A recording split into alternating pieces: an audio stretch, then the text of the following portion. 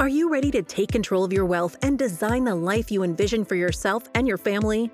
Welcome to Wealth of Insight with Austin Wittenberg from Wittenberg Wealth Partners. Austin guides you through the entire planning process to help you build a plan that seeks to protect your financial future. He empowers you with creative investment opportunities and planning ideas to help you understand and achieve your long-term goals. It's time to gain confidence in your financial future. Now, on to the show. Welcome back to the Wealth of Insight podcast. I'm your host, Austin Wittenberg, joined by Wendy McConnell again today. Thanks for joining, Wendy. Thank you for having me. You've probably heard the saying out there, there's no such thing as a stupid question, right? I've heard it. I put my own little spin on that saying, there's no such thing as a stupid question, just stupid people. Maybe that's one you're more familiar with. No, just kidding. I really want to ask that question now. But, I really do believe that, we've talked on this podcast a number of times, my upbringing with a dad that was a financial advisor and a mom that was an accountant. I grew up in this financial world, but there's so many just little questions out there in the finance world that you never learn in school. And so I really do think as it relates to finance, there's no such thing as a stupid question. This is the point of this podcast, I guess, really is to educate people so that they feel like they know what's going on in the world, right? You hear every single day, you hear on the news, the S&P 500 is this value or the Dow Jones is this. And I would argue that most people have really no concept of what they're talking about. So that's what we're going to talk about today. And we talk a lot about, when we're talking about investing, we're talking a lot about the S&P 500, right? Yeah. I've probably mentioned it on every podcast, and I'm sure there's people out there thinking, what is this? What is he even talking about? What does that mean? So what is it? Come on, let's go. So here we go. So we're going to talk about, the first question that I think people are afraid to ask is, what's the difference between the Dow, the S&P 500, and the NASDAQ? Like I said, you hear it every single day. The Dow, I think, is right now close to about 34,000. The S&P is like 4,300. But again, what do those numbers even mean, right? So in general, I think people at least know, hey, when I say the S&P 500 or the Dow Jones, talking about stocks. And so, the stock market. But the Dow is such a high number. The S&P is a pretty low number. Which one's better? So the short answer is these are all what's called an index. Again, we've talked about index funds or ETFs on this podcast a number of times as well. So an index is just a marker that tracks the performance of a group of stocks to help give you a sense for what is this basket of stocks worth. So it's just a easy indicator. What is this group of stocks worth? And so that number just tracks the value. But again, so if they're tracking the value, but the numbers are so widely different, how does that happen? So let's start with the Dow. The Dow Jones Industrial Average tracks the performance of the 30, let's call it most prominent stocks or 30 popular stocks that are out there. So that's going to be, I've got the list here in front of me: American Express, Apple, Boeing, Chevron, Goldman Sachs, right? Just popular names that people are going to recognize. So that's the Dow just takes 30 of the most, the most prominent, some of the largest companies in the country and tracks their value. But again, go ahead. Does that change those 30 stocks? Those 30 do change over time as just the economy and as industry changes. So, a lot of the tech companies that are in there now have been added recently because technology has become such a big part of our economy at this point, right? So those companies do change over time. But I think it's something's important to realize is because it's only tracking 30 stocks, it's really not a good indicator of what's going on in the market, in the stock market as a whole, right? So it's a number that's out there and it gets used because it's companies that you're familiar with, but it's not the best indicator for how the stock market's doing as a whole, just because it's only those 30 stocks, right? So the S&P, on the other hand, and we call it the S&P or the S&P 500, that 500 represents 500 stocks. So this now becomes a better representative of what's going on in the market as a whole because it's a much broader range. So it's the S&P 500 is the 500 largest stocks. And they do that by what's called market capitalization, which is the number of outstanding shares of a stock multiplied by the stock price. And we'll get into that a little bit more as well. But so the S&P is these 500 stocks. And because it's tracking, like I mentioned, a much broader array, I think it's a better indicator for what's going on sort of across the market as a whole. The other one you may hear about, we won't talk about this, it doesn't come up quite as much, but there's also one called the NASDAQ, which is really heavily just technology stocks primarily.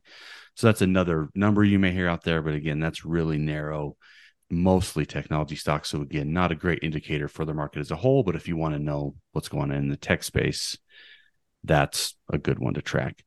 A couple others you may hear as well, the Russell 3000, similar to the S&P 500 being 500 stocks. The Russell 3000 is 3,000 stocks, which make up really the majority of the entire market. And then you may hear about what's called the S&P TSX composite, which is the Canadian index. So what the sort of biggest companies in Canada.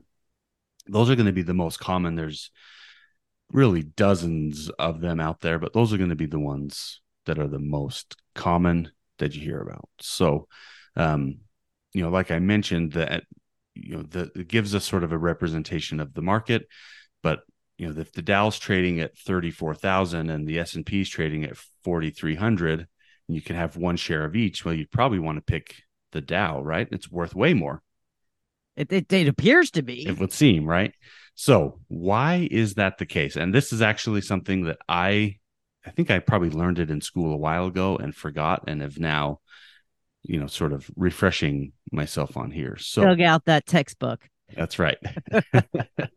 So, like I mentioned, the Dow is those 30 most prominent companies. The S&P 500 is 500 of those companies. And the way that they calculate their prices, they use different math. Really, that's the short answer. So we're going to do a little bit of math here today on the podcast, but the short answer is they're calculating those figures based on different math. So if we take the Dow, they take those 30 stocks and they add up all their prices, and then they divide that by what they call the Dow divisor, which is something they basically just made up for themselves. So early in the Dow's history, the divisor was just 30. So you had 30 stocks, they added them all up, and then you divide it by 30, and that gets you the price. But now that divisor that they use changes over time based on, again, what's happening in the world, how much these companies are growing and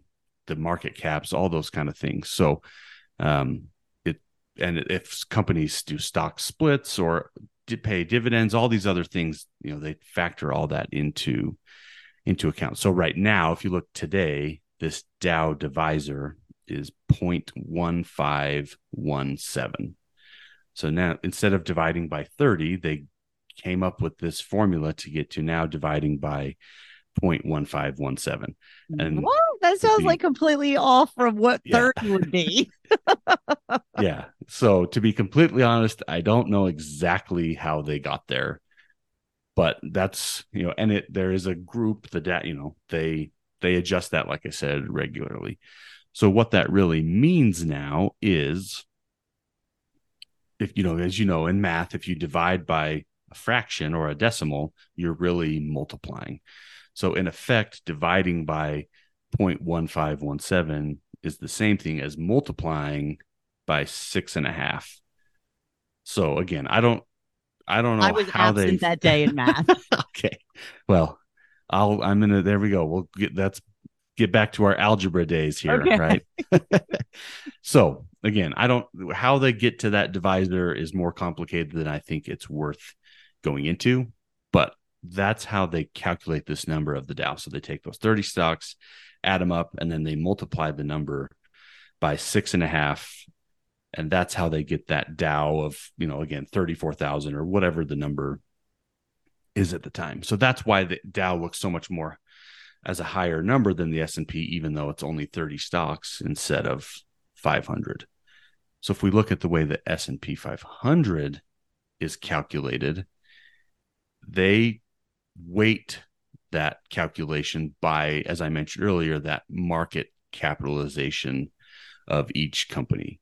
So if you're looking at an unweighted index like the Dow, every company has the same impact on the Dow, on the growth of that index as any of the other ones, because it's just any dollar that goes up, you multiply it by that 6.5 number, right? So every company has the same type of impact.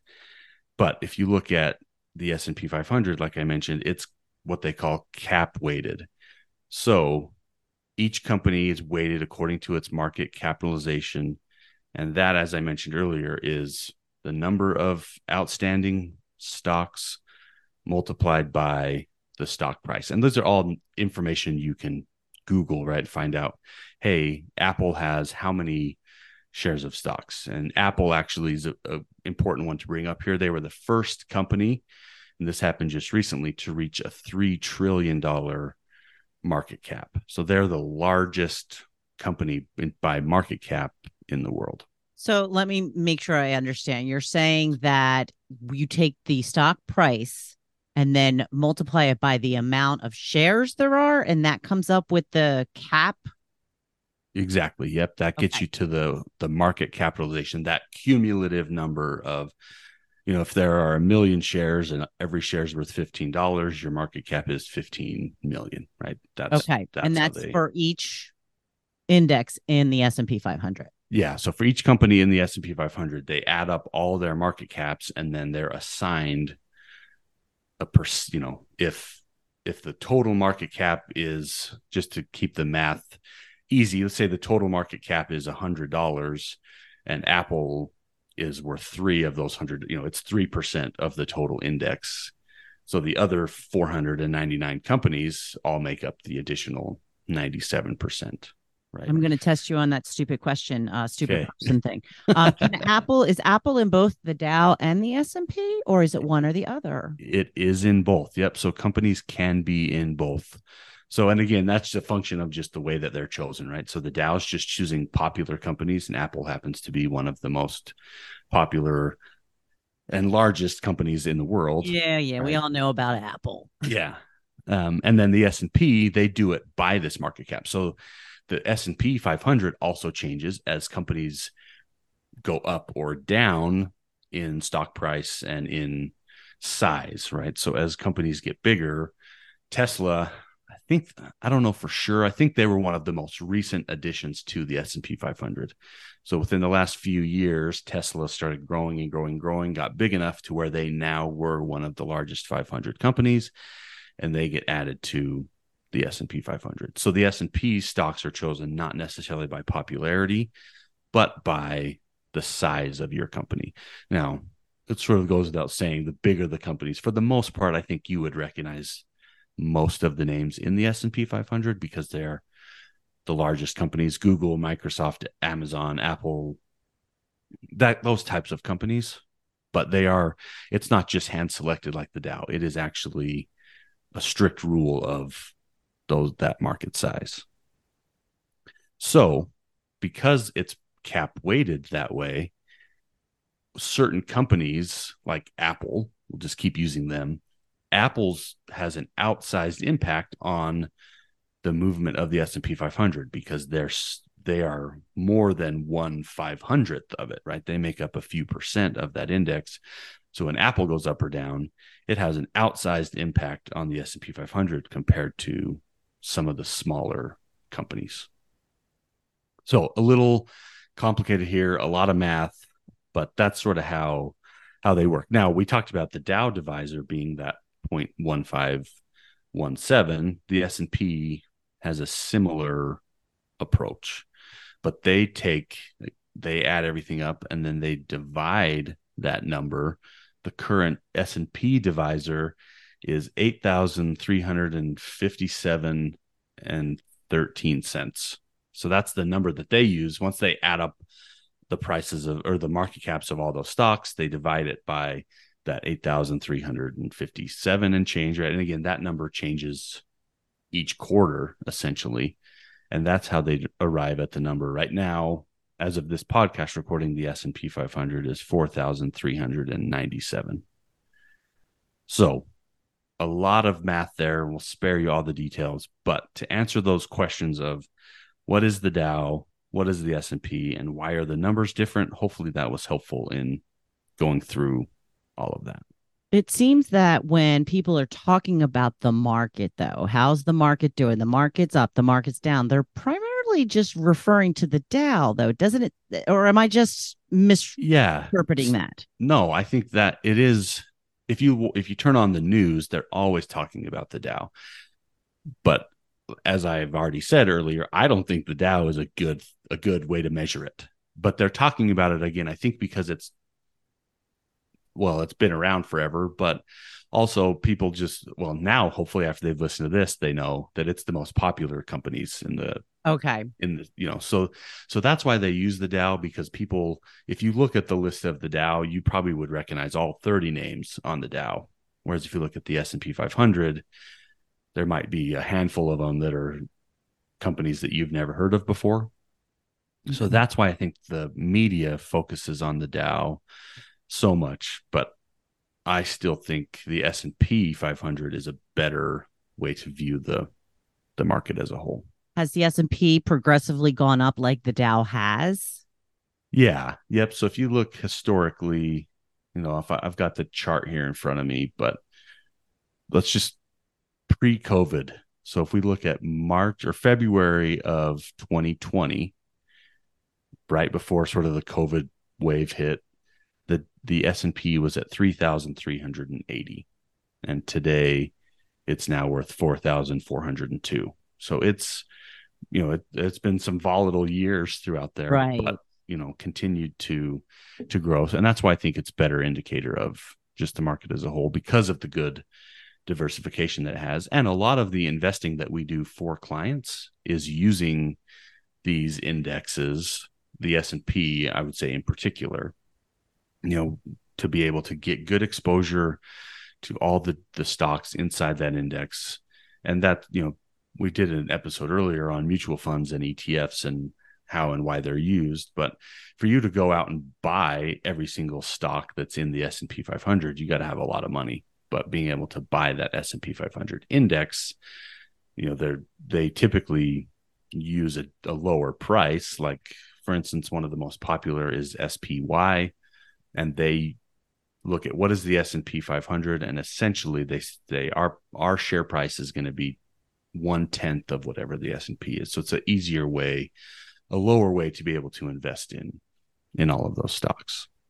Okay, well, and that makes sense. And it's always been interesting to me that that for the most part, people who are into finances talk about the S&P 500, but the media always talks about the Dow. So I'm glad that you cleared that up. Yeah, hopefully that clarifies things. And hopefully now you know more today about the Dow and S&P than you did before we started. So, I do. Yes. Perfect. So this will be the first episode in there's a few more of these questions out there over the next few episodes we'll go through, so that you don't have to, if someone asks a stupid question like what's the S&P 500, you now know the answer, right? All right. Well, if you have any questions or you'd like to learn more, please check out our website at wittenbergwealth.com, or you can text me at 801-839-7056. Please remember to subscribe to the Wealth of Insight podcast and share with your friends and family.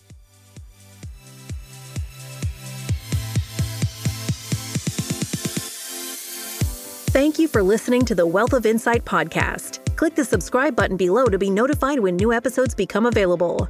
Securities offered through LPL Financial, member FINRA SIPC. Investment advice offered through Stratos Wealth Partners, a registered investment advisor. Stratos Wealth Partners and Wittenberg Wealth Partners are separate entities from LPL Financial. The information covered and posted represents the views and opinions of the guest and does not necessarily represent the views or opinions of Wittenberg Wealth Partners. The content has been made available for informational and educational purposes only.